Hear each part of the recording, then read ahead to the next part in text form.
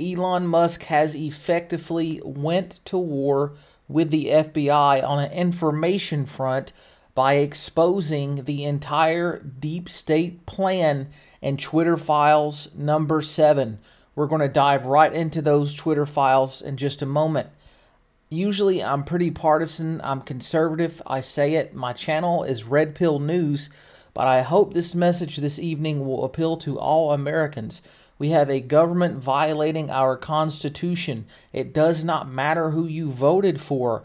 This should worry you. And the emails that are in the Twitter files are from FBI agents, and they clearly demonstrate that the FBI had ran a psych op on the American people and pressured Twitter employees to take down lots of information.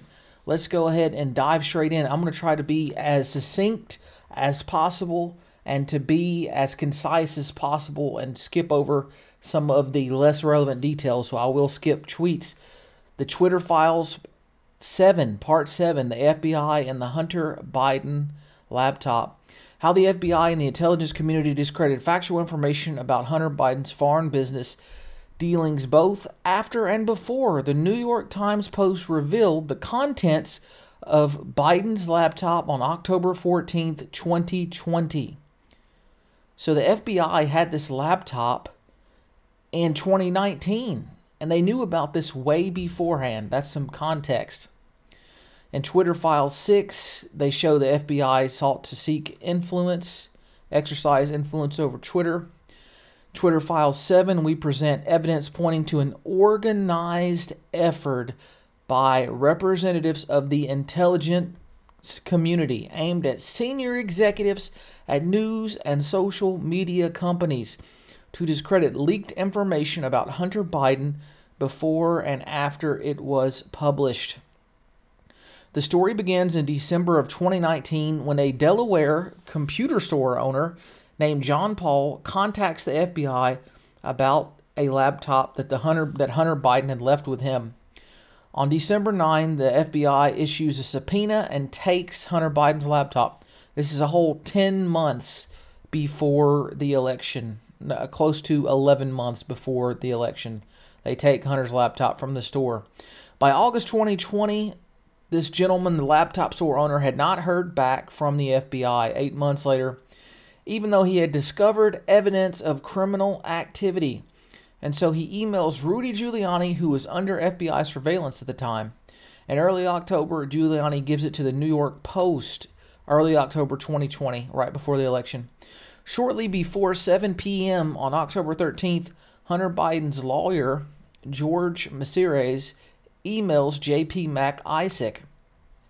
Thank you for speaking with me tonight. As I indicated, I'm a lawyer for Hunter Biden, and I appreciate you reviewing your records on this matter. So this email here, I think this email is to an agent. It'll say further on down the files.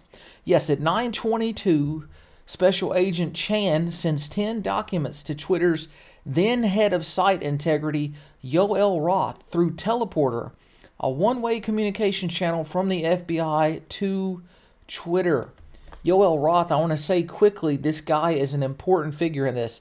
He was head of site integrity, and the FBI had a psych op against him that they primed him to think that stories like the Hunter Biden story was Russian disinformation. They spent several months training Yoel Roth to think that something like this was going to happen, and they did so effectively. But this guy, Yoel Roth, he's going to be the scapegoat. Everybody's going to hate him. But he actually resisted these efforts and said, hey, we are independent. We are a private company. So he attempted to resist. Yes, this guy's a liberal. As far as I can tell, he might be a leftist, like a neo-liberal and not a classic liberal. But regardless, again, this is beyond political parties here. So yeah, they email Yoel Roth through Teleporter. Heads up, I'll be sending you 10 documents. It's not spam. Please confirm receipt when you get it. Thanks. The next day, the 14th, this is 3 weeks before Election Day, maybe 2.5 weeks, 2020. The New York Post runs this explosive story revealing the business dealings of President Joe Biden's son, Hunter. Every single fact in it was accurate. And yet, within hours, Twitter and other social media companies censor the New York Post article, preventing it from spreading, and more importantly, undermining the credibility, the story, in the minds of many Americans. Why is that? What exactly happened? On December 2nd, Mac Taibbi described the debate inside Twitter over the decision to censor a wholly accurate article. Since then, we have discovered new info that points to an organized effort by the intel community to influence Twitter and other platforms. Now, this 11th tweet here, I'm going to link this in the description of this video. You can go see this whole thread for yourself. But this video essentially says, this tweet says that Hunter had made millions for doing nothing. But I'm not going to attempt to prove that in this video. Video is about the censorship. And yet, during all of 2020, the FBI and other law enforcement agencies repeatedly primed Yoel Roth to dismiss reports of Hunter Biden's laptop as a Russian hack and leak operation. Again, Yoel Roth was head of site integrity. He got to decide a lot of censorship-related decisions, things that came before him. Okay, so here we have some files here. This is from a sworn declaration given by him in December of 2020. Since 2018, I've had regular meetings with the Office of the Director of National Intelligence, the Department of Homeland Security, the FBI, and industry peers regarding election security. This is a government document. This can be found. So this is not, go look this up if you want, if you're skeptical. During these weekly meetings, the federal law enforcement agencies communicated that they expected a hack and leak operation by state actors might occur in the period shortly before the 2020 presidential election, likely in October. I was told in these meetings that the intelligence community expected that individuals associated with political campaigns would be subject to hacking attacks and that material obtained through those hacking attacks would likely be disseminated over social media platforms, including Twitter. They told this guy exactly what would be coming and what he should do about it. They told him everything. These expectations of hack and leak operations were discussed through 2020. I learned in the meeting there were rumors of hack and leak operations that would involve Hunter Biden. Well, they couldn't be more obvious about this. So here's 13. This is, Zuckerberg, of the CEO of Facebook, said, now Meta, the CEO of Meta, he said the same thing. He said that, they came to me and said, be on high lookout, be on alert, look out for this. So not only, it's important to remember, this didn't only happen at Twitter. It didn't only happen, at Facebook. This happened at big media companies. They also had intelligence officials go to these media companies and say, hey, this is fake, look out for this. Here's an intelligence drop. And the media companies, their money is news, so they were happy to drop these intelligence leaks. They were happy to do it, even though it was against the interest of the American people. Just a very sad story all around. So Zuckerberg said, they told him, look out for it, look out for it. Were the FBI warnings on a Russian hack and leak operation relating to Hunter Biden's based on any new intel? No, they weren't. Through our investigations, we did not see any similar competing intrusions to what had happened in 2016, admitted Agent Chan in November. So again, go look at this. These are actual official documents. This is not some conspiracy theory. This is not fake. This is not made up. You need to look into this and be educated on this. So this was actually just earlier in late November where he's saying that, this was not like 2016. There was no credible threat that we found. Indeed, Twitter executives repeatedly reported very little Russian activity. And this is just to substantiate that. I'm not going to go through this whole email, but you can go read it. No Russian activity in 2020 that was substantial. Twitter had debunked false claims by a journalist of foreign influence on its platform. Yeah, the false claims. Yeah, so they actually debunked a lot of this stuff here and said it was not true whatsoever about massive high levels of a foreign government influencing. After FBI asked about a Washington Post story on alleged foreign influence and a pro-Trump tweet, Twitter's Roth says the article makes a lot of insinuations, but we saw no evidence that was the case here. No evidence.